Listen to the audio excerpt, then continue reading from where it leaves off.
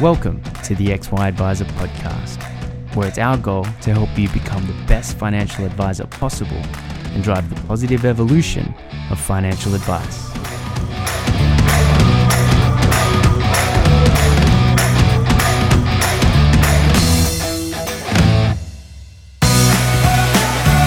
Hub24 is an ASX-listed company with over $15 billion funds under management and one of the fastest growing platforms in the market. Neither a bank nor part of a bank, Hub24 focuses entirely on connecting advisors to a broad range of investment solutions for their clients. Discover why other advisors think Hub24 are the best in the market and access the benefits of choice and efficiency for you and your clients with their market-leading managed portfolio solution. To find out more, visit hub24.com.au. G'day. How's it going? What do you know? Striker like Clayton here with Prashant, who I met down at our Melbourne event as a part of the XY tour. How's it going, mate? Very good. Thank you. Thank you for having me, Clayton. Yeah, man, of course. Actually, I think we met because I was at the bar and I sort of turned around, and because, you know, the bar tab's so taken care of, so it's, yes. You're just kind of constantly looking back going, who was it here that I saw the look in your eyes, and I'm like, that man. Yeah, absolutely. It was a long day for me, and I was looking forward to the beer and the connections. Awesome, man. And then so we ended up found out that you're an innovation award winner, and your company Finacle, we had the chance to sort of chat a little bit about. And one of the things that I really like about speaking with advisors who are doing things a little bit differently is it constantly, you know, every example breaks the mold. And by that, what I mean is, like, I came from accounting. So I was really used to charging, you know, for a service, right? Like, I knew how to value my time. And then I just got indoctrinated away from that as I entered into financial planning. And it's kind of, now it's become sort of a bit of a mission of mine to sort of track down the people that have deprogrammed themselves out of the programming that happens when you get into advice. And yours was one of the coolest stories I've heard. So, man, let's go through it. So, actually, first of all, explain to us what your charging methodology is. So our value proposition is affordable financial advice, affordable and accessible financial advice to the younger generation. So our methodology for charging is around a monthly subscription. So we recognize that the demographics that we serve are between the ages of 25 to 40. And these are your typical Netflix generation. Most of us hate to see the word hourly rates, contracts, lock-in. We are so educated to be scared about those words now. And this is that generation that sort of, you know, is so used to try before you buy and that sort of thing. So knowing that this is the demographics, we thought, now let's keep it simple. Your customer doesn't care, or they don't even know the difference between what an upfront and ongoing fees is to start with. Yeah. So so are we going, why are we trying to, this demographics, first of all, doesn't even know what financial advice exactly is, let alone how they price it and how it works on top of that. So we wanted to keep it very simple, and we said, let's do this for a monthly subscription. And then the challenge was to go, how do you price something and keep it as a constant, right? And because we know that every client's circumstances are different, yada, yada, yada, and it's impossible to have a fixed price on your website. But what we then decided was, knowing the demographics, we wanted to start up with solving a problem that they will pay for. Right. Yeah.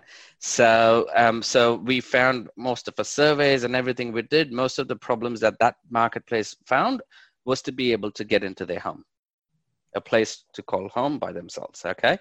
And that was the most pressing point. And we decided, how about us start with a goal-based subscription, that buying your home. And then we know the scopes that goes into that process, right? Because when it's one goal, it's easy to identify the amount of scope that goes into it. And then it makes it simpler to standardize it. not standardize the process, not the advice, right? The advice Yes. itself is different to everybody, but the process and the items that go into it. And that's what went into our first package. We think there's about 10 different scopes that's the variables, but that's very likely to apply to the broader people. And that's what we make as a package. Wow. So, yeah. Man, so when you do advertising and client acquisition, Yes. you're basically saying, hey, 25 to 40-year-old, are you trying to get into your first house that's struggling to do so? That's it. It's very, I think, it's targeted at the pain. And we provide the solution to manage and cure the pain. Yes, there's vitamins around it, which is all good behaviors, but that comes as a part of the package anyway. So we didn't want to propose the vitamins, but we wanted to start with the pain and sort of provide the solution to the pain. That is so cool. Do you guys do mortgages as well? Yes, it was an organic evolution. So when we started, it was a 100% financial planning offering only.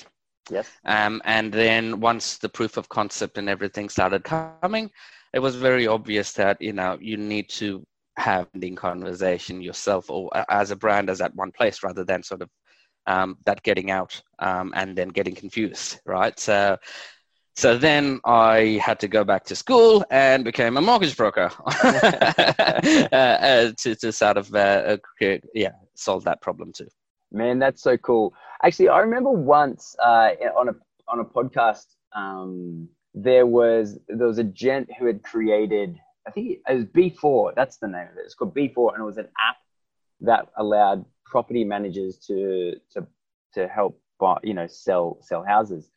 And during that podcast, I actually asked them the question: what would stop an advisor getting their real estate sales license? Mm-hmm. So I'm going to put a question to you. Obviously, you're. I think this is brilliant, by the way, in terms of like identifying a niche, going after it, and developing your business model so that you're capturing more of that value that's getting spent by the client. Mm-hmm. Why would you not get into selling houses as well? Like, don't get me wrong, I realize how crazy of a question that is. I just want to finally meet an advisor that does it. Oh, mate, it's definitely a part of our future evolution in terms of how we. Right? Yes, I mean, here's the challenge is to manage the conflict around this, right? So, and there's a thin line because I'm by heart I was and am a financial advisor first. Yes, and I'm very proud to hold that hat. And with everything that's going on, we're not sure how to manage the conflict around that. Okay. What's interesting is because you're not referring externally, if it's an internal, it's actually under the current interpretation, it's actually less conflicted to do it yourself. Exactly. So until the clarity is reached there, we're going more, okay, let's get this process right. But then that part will take care of itself. Some of our research suggests if it's in-house, you're technically not even a real estate agent because it's your own product, so to speak, So, yeah.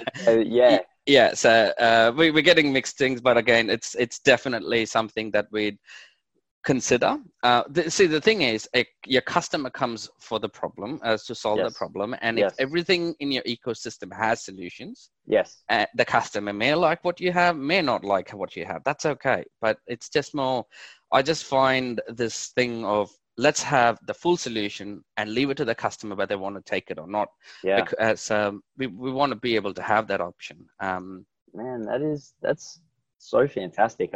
I know some pretty successful advisors get involved in property. And I think this is one of those deprogramming things again, right? So you get into advice and it's like, oh, just forget about property. And you might not even be allowed to talk about it, right? Some licensees say, depending if, like, especially if the licensee is aligned to a big product manufacturer, they're very much like, just don't talk about property at all, because any dollar that goes into property is not going into their product, and so they just cut it off at the knees.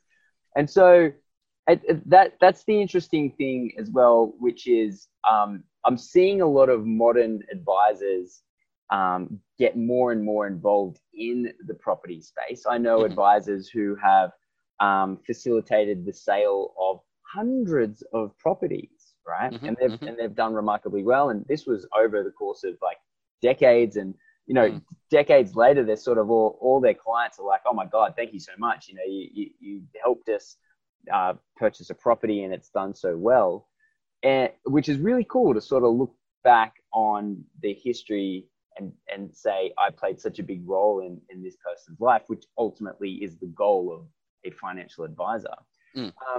So what I find interesting is you've got this unique sales proposition or unique client acquisition proposition, a unique service. You've got the mortgage, and then the property is sort of a future potential, but we'll figure that out when we get there. How long do you have the data on how long on average it takes someone to purchase a property from the time they walk into the door to the time they get the keys? Approximately 12 months. Whoa, that is super quick, man. Yeah. There's three styles of people that walk into the door. Just starting out, halfway there and almost there. Okay. The halfway there is take anywhere between 6 to 12 months.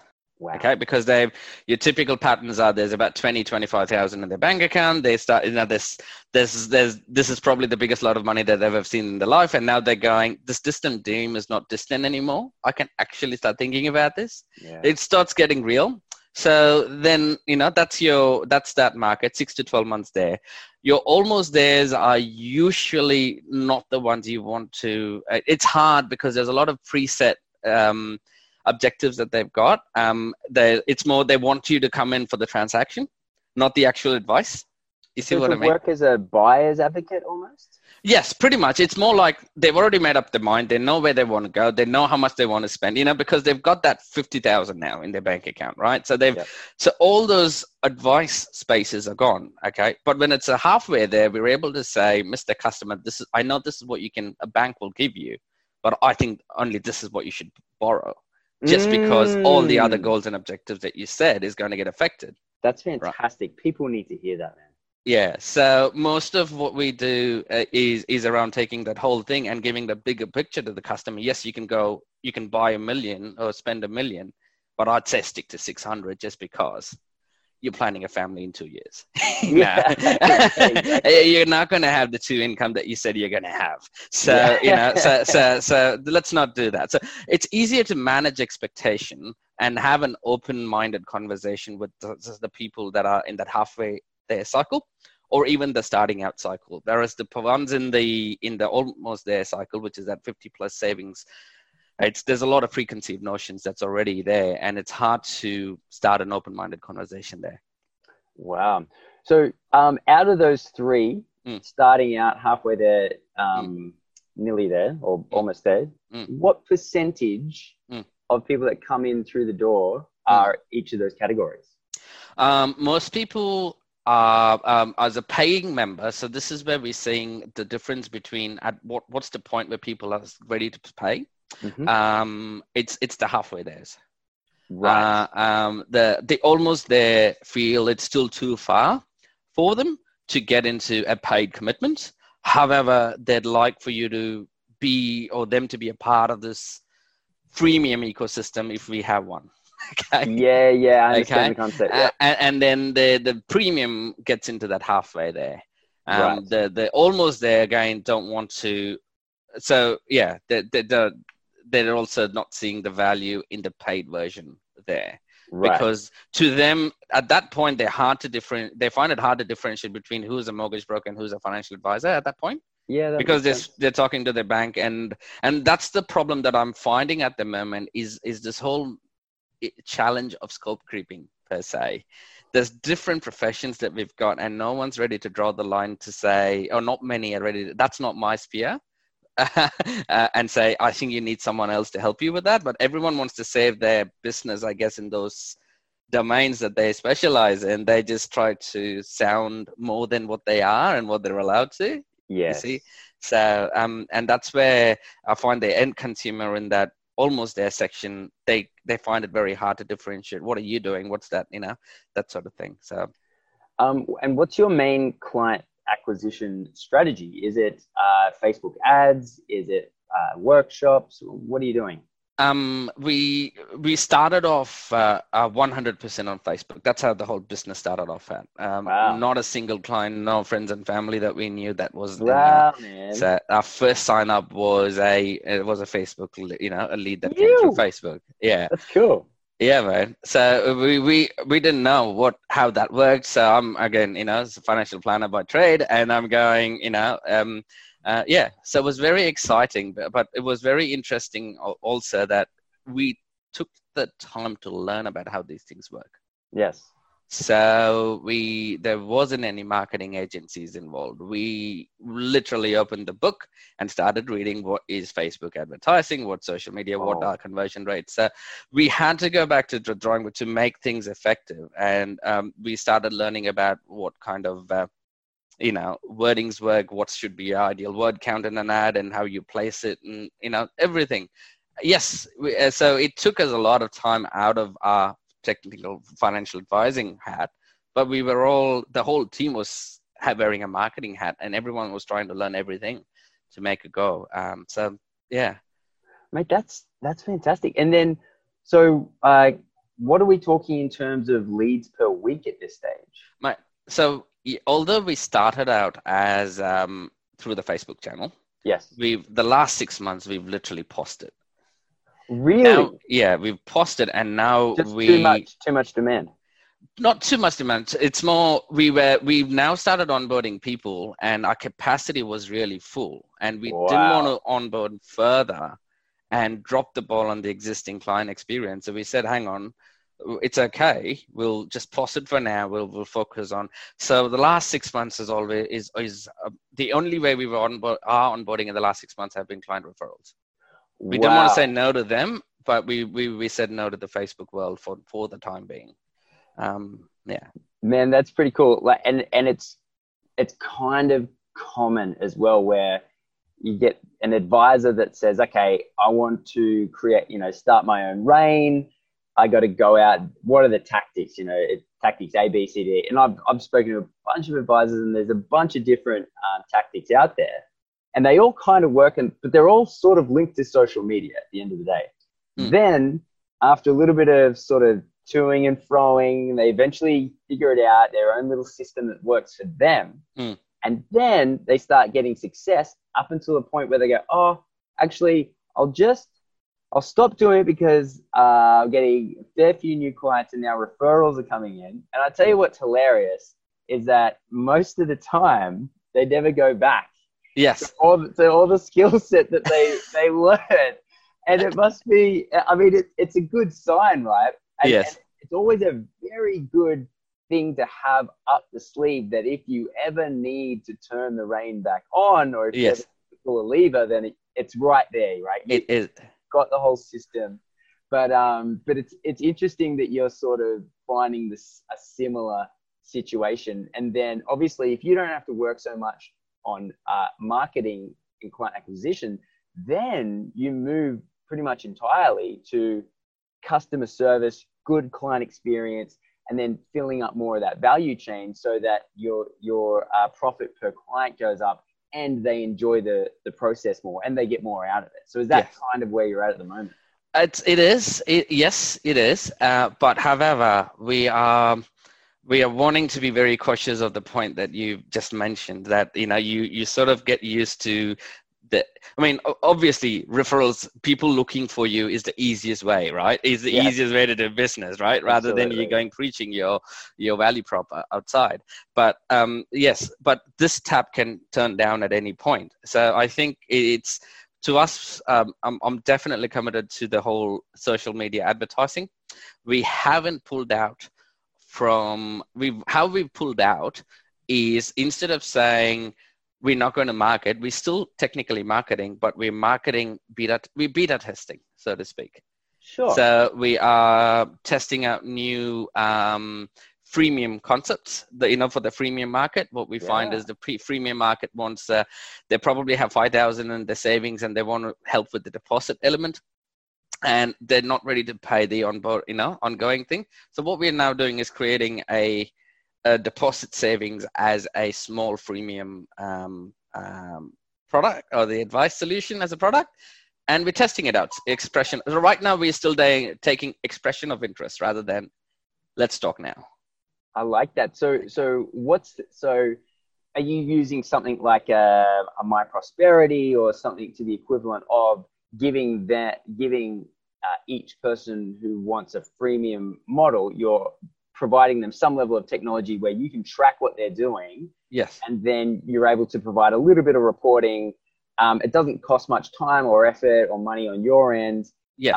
But you're just essentially, their journey is being tracked and monitored via your company. And then at some stage, you'll pull together a business plan out of that as well. That's correct. Yes. So that's the intention, is to be so most of what we do since the start of this, we were very open with the demographics that we serve in using words like pilot, proof of concept, and because what we find is the people that we work well with are early adopters, right? People, these are the people that stand first in the line overnight for the next iPhone release, so to speak, right? They can't wait one day; they have to be the first to do that. So we find we need to find the right kind of person to start doing this. So we've been very open about, this is what we think we're going to do. Do you want to be a part of this? And as a result of this experience, I think, yes, the advice is all authorized, licensed, and everything, but the how we deliver this is something that we're learning as we go.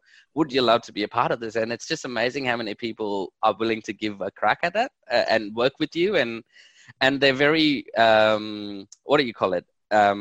very forgiving if you make mistakes.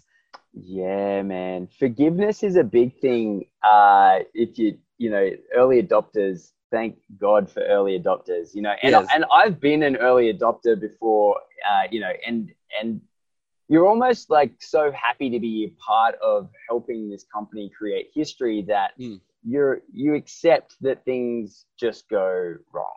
And, and that's cool, man. Like, I really dig the way that you're positioning your conversations or the marketing so that they're not expecting everything to run 100% well oiled. Yes.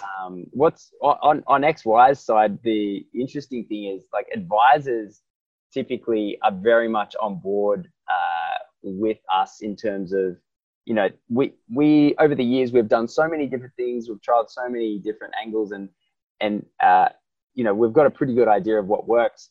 But on our revenue side, which is essentially, advertising and support for these large financial services companies, these companies are not typically your early adopters, right? They're these huge established companies. And so it's kind of interesting, like on our, because we're really a double-sided marketplace where we serve advisors and serve corporates as well. And we get all the love from the advisor side, and we're always on our toes a little bit with the corporate side. So yes. It's hard to, there's like the right wing side of the spectrum, and then there's a left wing side of the spectrum, and trying to balance both. Yes, I hear what you mean. So you've done well to identify those people. So so is there an SOA in this process at all? 100%, 100%. So it's more, we make it sound easy to the customer, but it's very much the old wine in the new bottle. That's all. The old wine still is the same. It's still, unfortunately at the moment, it's still that 30-40 page SOA, right? It's still the same. But it's about how we modulate this, is how do we get to an SOA? It takes about 4 to 5 months to get to that SOA stage. That's interesting. That's really interesting. And so it's important that the customer, when they're on board, they understand it's a journey rather than here's a solution tomorrow. No, that's not going to how it's going to work.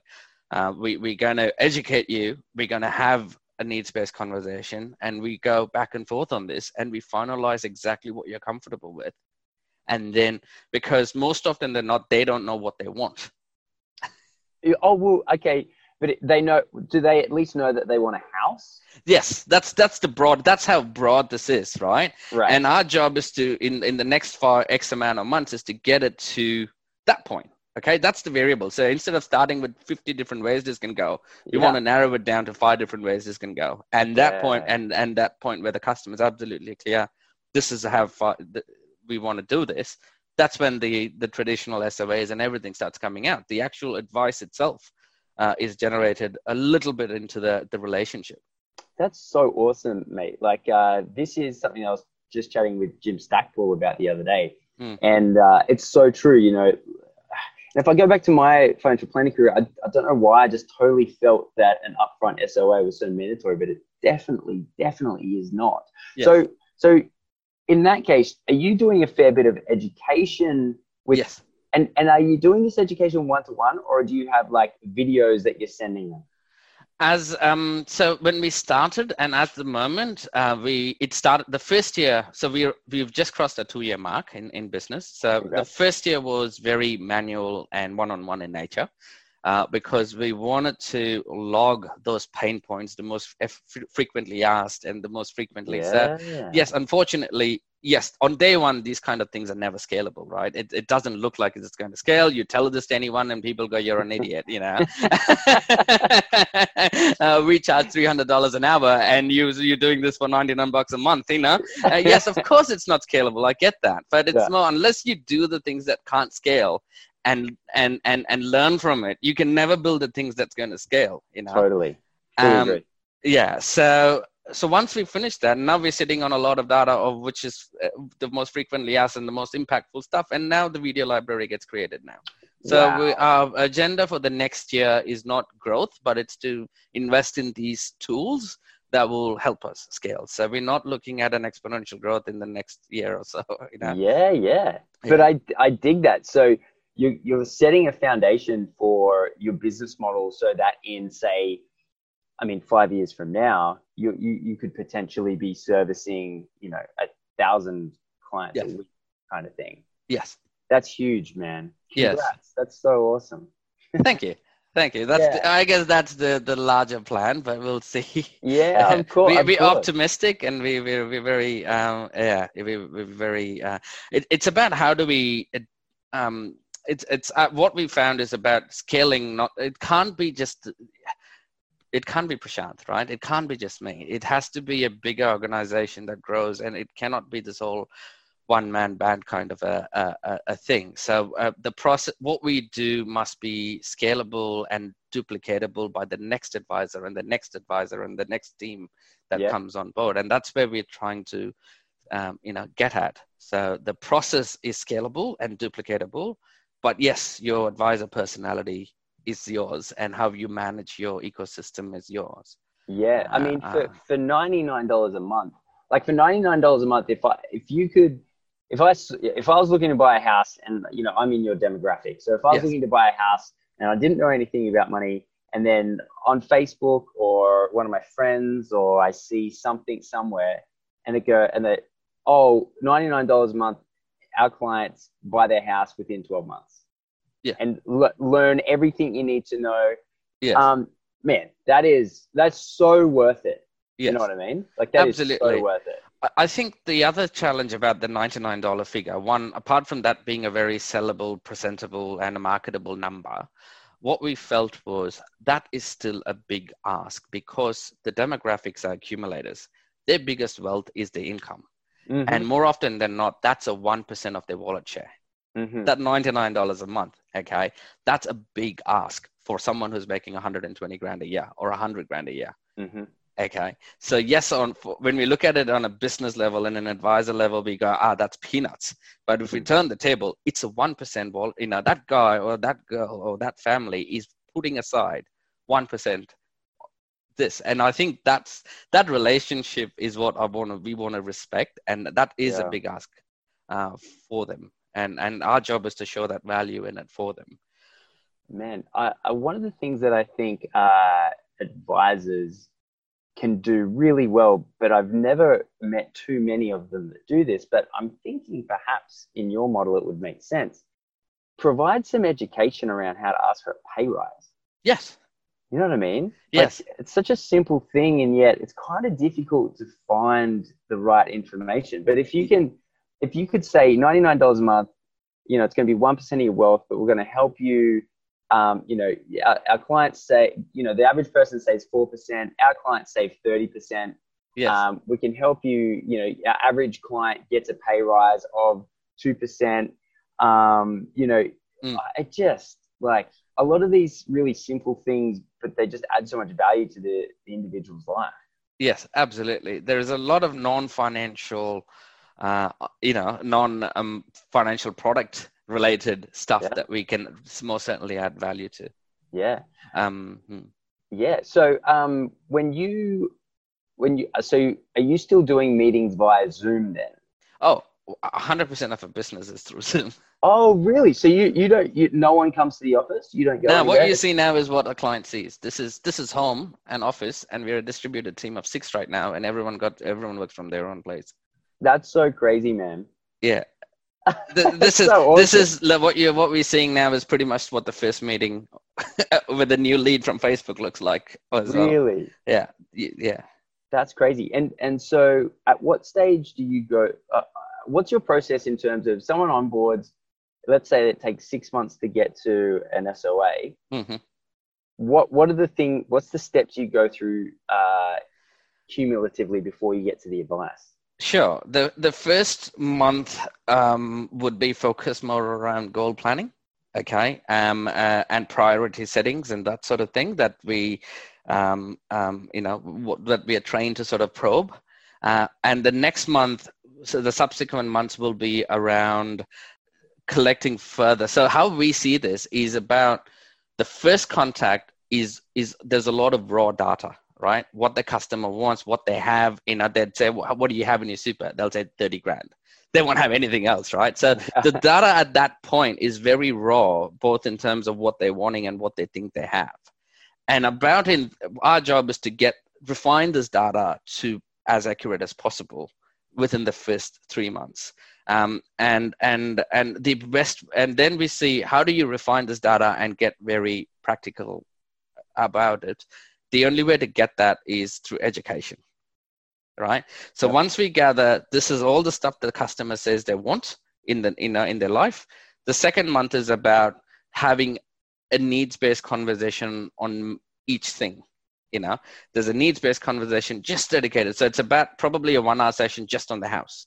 Okay, or 2 or 3 1-hour sessions on the house alone. Okay, wow. And then they say, I want to make sure I invest for my kids and I save for my kids, and that's a separate conversation on the world of investments and fundamentals of investing, right? And that data, once they know how those things work and how, for the first time we talk to them, they've only seen ads where things like buy this property, goes up 10% per year, you can't lose. That's what they see. And in our education session, we go, yes, a bad year means you can lose 20%, and a good year means you can make 20%. And this is the bandwidth. What would you like? And they go, no, I don't like the negative 20%. Great, let's talk about this. So it's about how do you stretch the risk profile conversation over a few sittings to give them time to digest the whole thing. So that's what we do. So at that first 3 months or so, we will have a lot of information to sort of go, right, now we're dealing with an educated customer. Let's now, get to the advice. Man, that's so awesome. And one of the things that actually I was at an event last night, and there was an advisor talking, and they were saying how oftentimes, because it's difficult to make a meeting with people, mm-hmm. even with Zoom, that he will just do a lot of, like, especially once they're an ongoing client, he'll do a lot of Loom videos. So yes. He'll record, the outputs, the information, and then send it to the client. So whether they're married or they're single, they can consume it in their own time. Do you do anything like that, or do you you do that as well? Yes. A Loom is very valuable. It's a very, very extremely valuable tool. So we use a lot of that. It's more we took when we started with this, we wanted to sort of rethink every single thing that we do and take away the things that don't add value, right? So what we felt was even customer feels more connected when we have a platform to communicate that's sort of exclusive for just them. right? Email is something that goes, I send it and they get it, and before you know it, there's about 150 emails exchanged with 200 attachments or whatnot, right? So at some point, it's about making sure everyone understands where this is at. And sometimes when you send emails, the husband's on it, the wife's not on it. You know what I mean? Yeah. They say, look, and for us, it's about how do we communicate to a point where both parties are engaged and involved, and the entire team is on top of what is happening with that customer. And how do we make sure this communication is safe and it's engaging, right? There's a difference between sending an FSG attachment just because it's a compliance box versus doing it with the actual intent of, Yes. Anyway, so what we've asked people is what sort of platforms do they use at the moment that they communicate with friends and family? Yeah. What's their preferred platform? SMS. It's about what platform do you love communicating with? We're finding most people use WhatsApp, and they enjoy using WhatsApp. And no way. So you ask them what platform they would like to be communicated on. What's their favorite? Yeah. What's and then so you guys work around WhatsApp. So we find WhatsApp is probably the most universal. About 99% of people say that's. Dude, so. And then no way. Don't tell me. Can you upload files to WhatsApp? Yeah, you can, but we don't upload files to WhatsApp. It's more about communication, so to speak.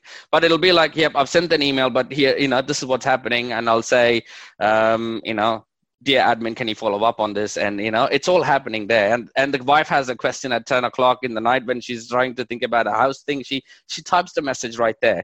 Our team is able to respond to that message the next morning. The hubby sees what's happening. Everyone's sort of really engaged. It's not like we've got to wait for a meeting to sit and talk and answer questions, and vice versa. If we've got a light bulb moment, that goes in on that. So, So they have group chats with their planner. They have group chats with Finnacle's team and them. So they have access to the entire team. That is so cool. I've never heard of that before. And it's free. That is insane. Well done. Yeah. So and it's and also it's easier for us to file note evolutions as well. We just copy the whole thing, put it on file, and it's there. Or can you open up WhatsApp like on a desktop or something? Yeah. We run it from a desktop. Yeah. And then you just Control A, select all, copy, select all. Yep. Yeah. Paste in the file note. Yes, because what happens is it's hard for us to, how many times what we found in my past experience is the customer says, I want this and the start of it, okay? Yes. And somehow 1 year later in the relationship, what you're doing is very different to them because over the time they educate and they go, for example, let's say if someone calls up saying, I want an SMSF, okay? Yeah, yes. That's your first file note there, right? Yes. And then your SOA, and once you've sort of spoken to the customer, says, retain Australian super, whatever, right? Okay? Yes. Yeah. And if we don't log this evolution properly, we're all in trouble. Okay? Yeah, absolutely. You did not capture the customer's information, whatever, right? So what we wanted to do is we are saying there are some key parts of conversations that change the direction on what we're doing. Definitely. Okay, and those moments happen maybe once a month with this client. Yeah, of course. And it's all tracked because it's all in the same place on these group chats. On these group chats. Okay, so yeah. So it's easy. Very awesome, mate. Like, it's so funny. You're exactly right. Any sort of business stuff that I do, one of the first things that happens is it's a group chat in WhatsApp. People just love it. But you've taken that and now. So would you say that is a core part of your communication methodology with your to the client? Yeah, with the client base, that becomes one. So when they become a paid member, that becomes the core part of the communication, and your Loom videos and everything happens in that. You share your Loom videos on that, and So it's more. Man, that is one of the coolest tips and business methodologies I've ever come across. You should be like, now you've mentioned it, it seems crazy that everyone's not already doing it. Yeah. Well, yeah, I think a lot of answers to the problems that we're all facing, I think it's in front of us. I think we're all just blind. We've got this old way, a way that we were trained to think. Yeah. And we're not, we're not sort of unlearn and relearn. I think we all have to do right now, especially in the time of change that we're going through right now. Yeah. I think, and that's what made us to basically think, okay, how do we make effective communications with our customer was the problem we wanted to solve. And then we reversed it and go, there's this thing that we already use, and why don't we start using it, for example? So. It's something that Jim Stackpole said to me the other day. He said, because we were talking essentially about this exact topic, which was why does advice consider itself so different? Like, why does it have to, why aren't we using WhatsApp, for example, although that wasn't a part of the conversation, but I mean, it's a brilliant. And he said, it's because there's people out there that get paid to make sure it seems more complicated than it is. Yes. I'm like, okay, fair enough. But I'm a massive fan of whenever someone goes, actually, this is how humanity operates currently. And it makes a lot of sense for my company to do this for multiple reasons, from client experience through to compliance, which is perfect, right? If you can increase client experience and increase compliance at the same time, yes, I mean, that makes it a huge no-brainer. What is your do you do digital fact find, or do you use a third-party company, or have you just created something on Google Forms, or like what do you do there? So we our fact finds are digital. It's currently being collected using Zoho, Zoho CRM, and we send links for customers to complete.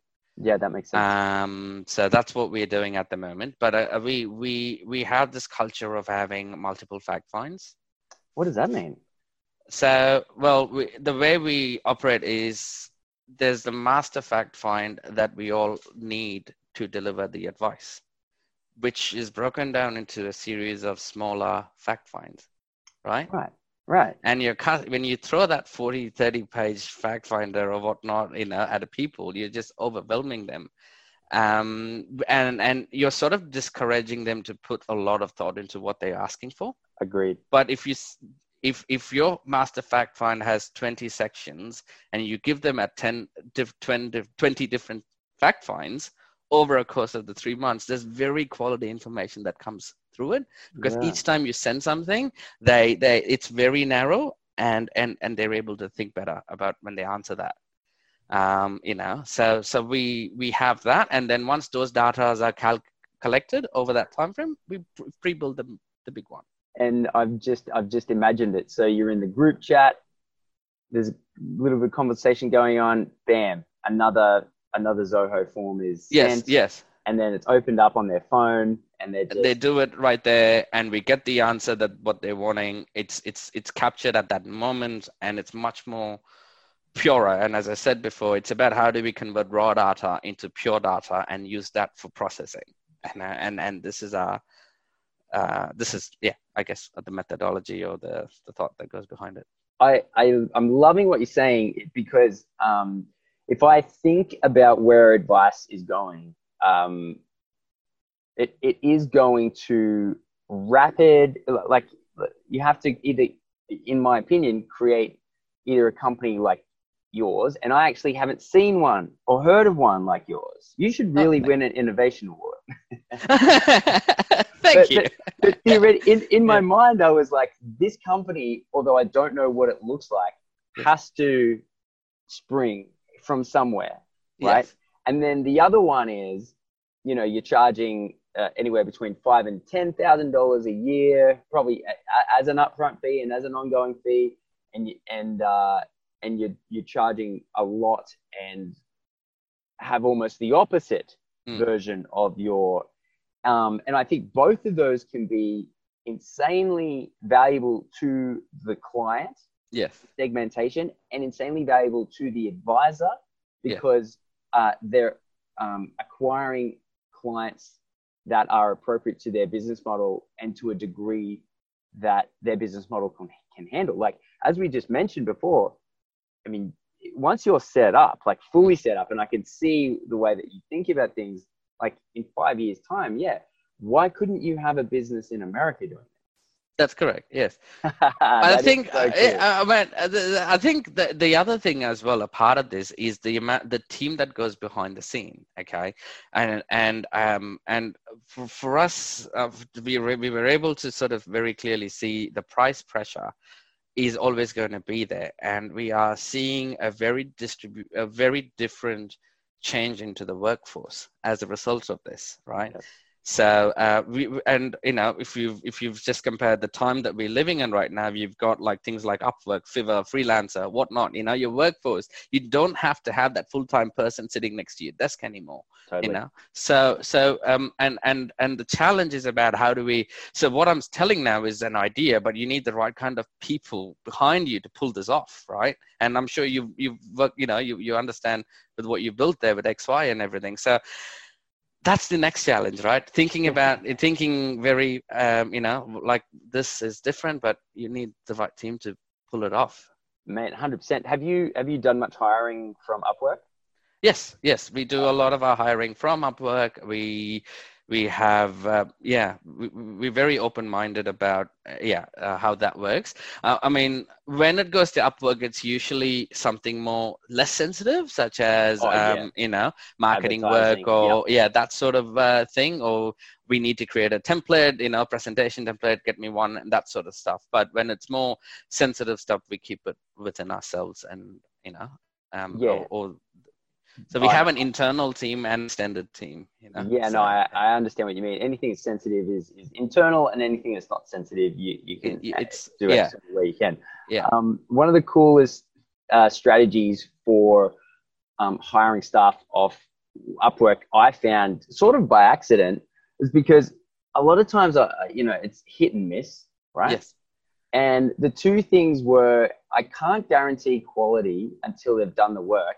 And I can't guarantee that they're going to do the work in a timely fashion until they've done the work. And so it was like this really difficult thing where both of those things I needed to figure out how to solve, but I couldn't solve them until they'd done the work. And so what I started doing, and highly recommend you give this a shot if you can, is asking them to do 10% of the work, as a submission for whether they, because you put the job up, and now I say, this is the job, as part of the application, do this, right? Yes. And it's like, I can tell so much from that. I can tell you've read my job description. First of all, you're not just slamming, applications out everywhere. 2, you've got the time put aside to actually do this, right? So I know I'm not going to be waiting on it. And number 3, I'm going to be able to tell what your quality is. Exactly. So, and it's never enough of the work so that I could walk away and use the thing, right? Like it's not like no one could ever say that you're just trying to get someone to work for you for free, because it's unusable in its current format. Like, and you make that clear. And without a doubt, it's typically like one person, maybe 2, but typically one person comes back and does that thing. And you go, great. That's it. That's the person. That's the person, because they went to the effort. And so that's the thing that I like to tell everyone that hires regularly from Upwork. Yeah. Yep. 100%. So, some good tip there, mate. Yeah, man. All right. Well, look, thanks so much for your time. No worries. I am so glad we actually sat down and did this, because we were chatting at the time, but obviously, at the XY's events, there's so many people everywhere. It's very loud and there's beers going around, but it was awesome to sit down, just spend the time and ask you a couple of questions. I think what you've done there, you should be really proud of yourself, and I totally see you succeeding, and great business name, by the way. Thank you, mate. I appreciate it. Just one last thing to add to this is the biggest learning we've found in this entire journey till date is how to listen to your customer. And, and your customer, for us, have decided what the next set of subscription offering is. So we started out with that one thing, and they kept telling, this is what I want, this is what I want, this is what I like. And now we've got 4 different types of subscriptions now. So, I think it's about just being open-minded, listen to what your customers are saying, and more importantly, to the stuff that they're not saying. and you can definitely build a very strong proposition within your practice if you can listen to the stuff they're not saying. Are you asking in an unstructured way, or are you asking as a survey after a certain point in time? At the moment, it's the survey is definitely happening. That's a structured survey, but we found that the best product evolutions or the evolutions are happening in the non-structured way when we are able to probe based on voice. The surveys are great. It gives you a pattern of where your customers are going, but the depth of that is only voice. So we make sure there's a voice related survey that happens, and the voice related survey is never from the advisor, it's from someone else. And we're really focusing on listening better, Yeah. Man, awesome. Well, look, if there's any advisors out there that need advice on buying a house, how do they reach out to you? www.finacle.com.au. That's awesome, man. Thank you so much for your time. I really appreciate it. Thanks, Clayton. Lovely catching up with you, mate. See you. Cheers, mate. Bye. Bye. See ya.